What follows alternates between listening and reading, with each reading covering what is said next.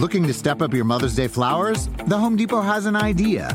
Let Mom's Green Thumb do some digging with colorful flowers, pots, and premium soils to bring out the most in her patios, walkways, and gardens. Right now, get Vigoro potting soil just $8.97 for strong, healthy, vibrant plants, indoors and outside. Shop our wide selection online and pick up your order in-store and give Mom the gift of a beautiful garden. Get Vigoro potting soil just $8.97 at the Home Depot. How doers get more done. See homedepot.com/delivery for details. It's one thing falling in love with a house, picturing yourself moving in and calling it home, and quite another navigating the world of price negotiating, mortgage lenders, and finding the budget that works best for you. An agent who's a Realtor can make understanding that world easier. Realtors have the expertise, access to proprietary data, and tools to help you get from imagining living somewhere to actually doing it. That's the kind of help we can provide. Because that's who we are. Realtors are members of the National Association of Realtors. Grammar Girl here. This week, I have a quick and dirty tip about lightning versus the lightning, a piece about One Direction and pronouns, and a tidbit about why we call teddy bears teddy bears. One thing I like about living in Reno is the cool lightning storms. We get amazing lightning here. The word lightning is quite old. The first citation in the Oxford English Dictionary that uses lightning as a noun to describe light from the sky is from 1377. Back then, in Middle English, spelling was different from our modern English spelling. Lightning was spelled with a Y, and a letter we don't even use anymore today called a yoke that kind of looks like the number 3. The yoke was eventually replaced with our current letters G and H. Today, there are 2 forms of the word lightning, and people often get confused about their spellings. Dictionaries say that long ago, the 2 words were spelled the same. They both come from the word light, which goes back even further, all the way to Old English before the year 900. But today, the lightning we've been talking about, the bolt from the sky, doesn't have an E. It's spelled Lightning. The other kind of lightning, what people do when they get their hair bleached, for example, is spelled with an E. Lightning. Lightning without an E can also be a metaphor for something that's fast.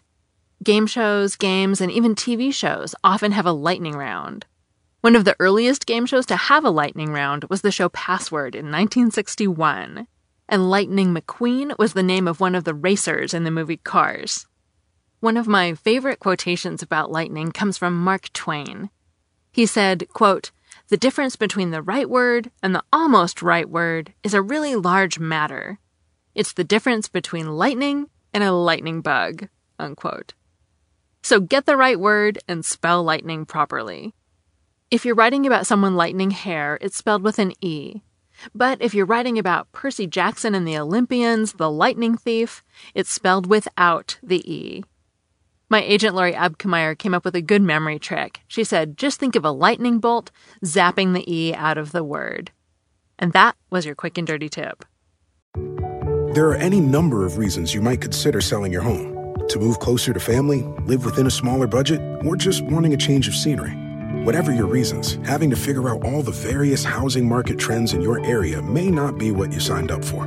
That's where an agent who is a Realtor comes in. Realtors have the expertise to help you find the right price and navigate the process to sell your home in a way that's right for you. That's who we are. Realtors are members of the National Association of Realtors. Remember the frustration of trying to memorize vocabulary and grammar rules, only to find you couldn't actually use the language in real life? Well, there's a better way to learn. Rosetta Stone is the most trusted language learning program with millions of users, learning 25 different languages, and you can get it on your desktop or as an app on your phone or tablet. Rosetta Stone immerses you in many ways with its intuitive process. It's really different. You pick up the language naturally, first with words, then the phrases, and then with sentences. Plus, with Rosetta Stone's True Accent feature, you'll get feedback on how well you're pronouncing words. It's like having a personal trainer for your accent. Don't put off learning that language. There is no better time than right now to get started. For a very limited time, Grammar Girl listeners can get Rosetta Stone's lifetime membership for 50% off. Visit rosettastone.com/grammar. That's 50% off unlimited access to 25 language courses for the rest of your life. Redeem your 50% off at rosettastone.com/grammar today. Sometimes it takes a different approach to help you unlock your true potential. With Capella University's game-changing FlexPath learning format, you gain relevant skills you can apply to your career right away. Earn your degree from an accredited university and be confident in the quality of your education. Imagine your future differently at capella.edu. Capella University is accredited by the Higher Learning Commission. Learn more at capella.edu/accreditation. Next, just between you and me, today I'm going to talk about the pronouns I and me, and the phrase between you and me. In their song, You and I, One Direction gets the first part right and the second part wrong just a few lines apart. Here's the early line. You and I, we don't want to be like them.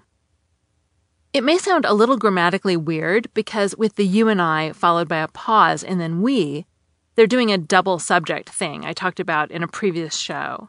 But that's okay, and they get the you and I part right, which is what we're talking about today. First, the basics. The words you, I, and me are all pronouns. They stand in for nouns such as Zane, Liam, and Harry. Pronouns can be subjects or objects. Here's a simple way to think about it. The subject of a sentence is doing something. It's the agent taking action. And the object is the thing or person being acted on. If I say I love Louis, I am the subject, the one doing the loving. And if I say Louis loves you, you are the object, the target of Louis's love and the object of his affection. To figure out the between you and me part, you need to know that I is a subject pronoun and me is an object pronoun. The proper sentence is I love Niall, not me love Niall. And you use I because the pronoun is the subject of the sentence, and I is the subject pronoun. And if you've been speaking English your whole life, your ears quickly pick up the difference between right and wrong. I play the guitar, not me play the guitar. The reason it gets a little tricky when you combine I and me with you is that you is both a subject and object pronoun. In other words, you use the word you whether it's in the subject or object position. You love Zane, and Zane loves you. They're both correct. So when One Direction sings, You and I don't want to be like them, the pronouns you and I are both in the subject position. When the pronouns are you and I together, it's called a compound subject. But you also see that they're both subjects by breaking it apart into I don't want to be like them and you don't want to be like them. Now that you get the subject pronoun part, we can think about object pronouns, move on to between you and I, and see why it's wrong. The word between is a preposition, just as on, above, over, and of are prepositions.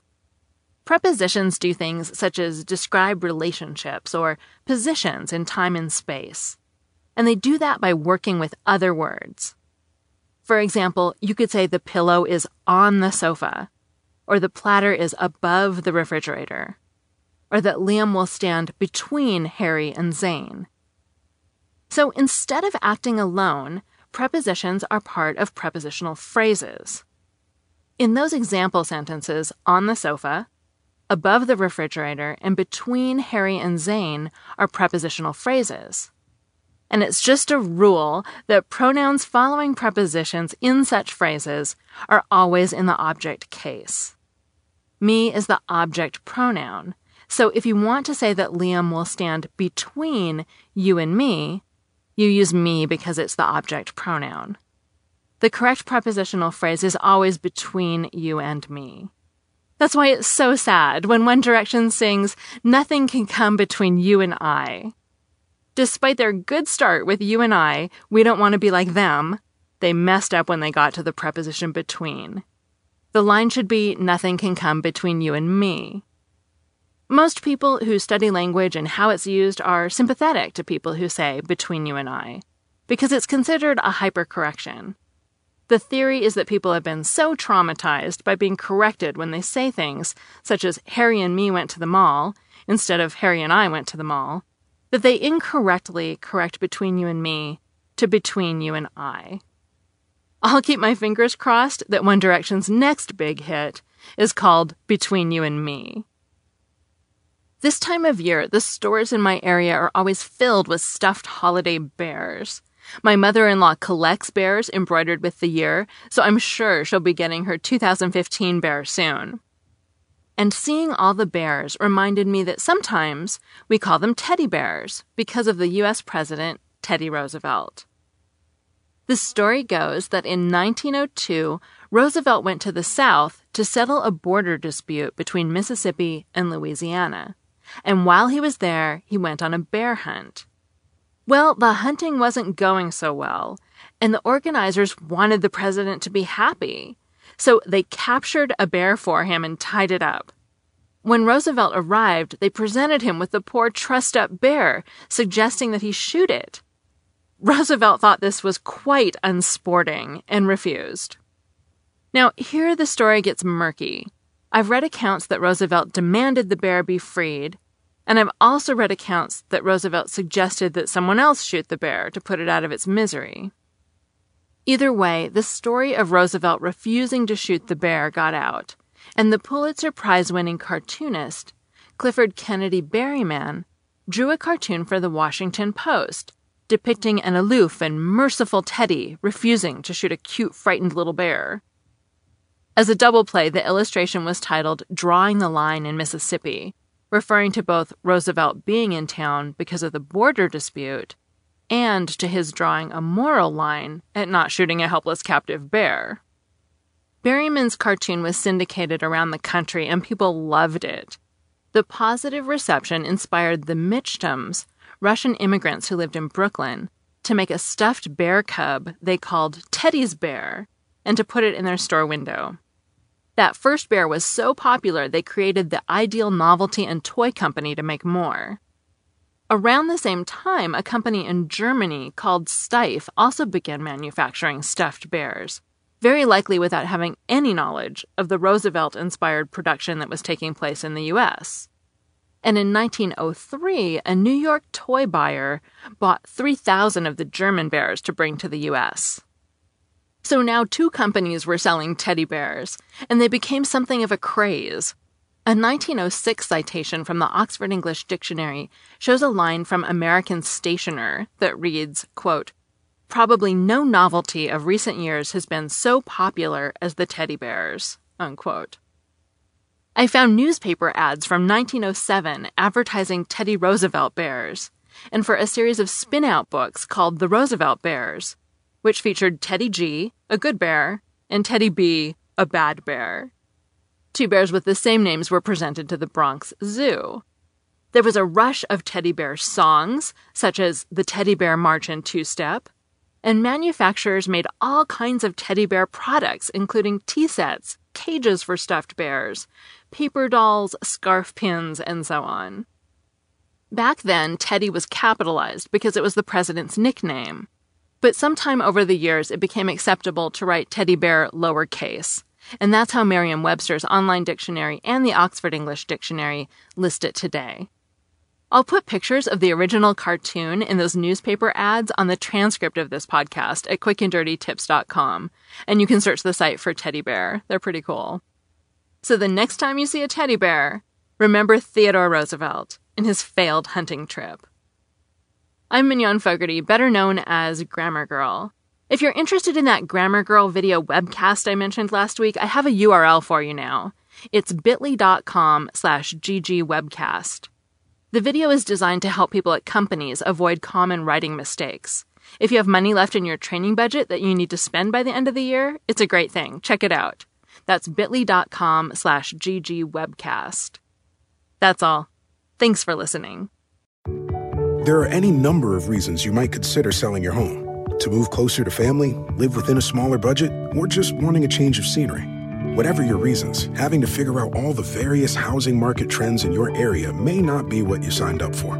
That's where an agent who is a realtor comes in. Realtors have the expertise to help you find the right price and navigate the process to sell your home in a way that's right for you. That's who we are. Realtors are members of the National Association of Realtors. When you need mealtime inspiration, it's worth shopping Kroger, where you'll find over 30,000 mouth-watering choices that excite your inner foodie. And no matter what tasty choice you make, you'll enjoy our everyday low prices, plus extra ways to save, like digital coupons worth over $600 each week. You can also save up to $1 off per gallon at the pump with fuel points. More savings and more inspiring flavors make shopping Kroger worth it every time. Kroger, fresh for everyone. Fuel restrictions apply.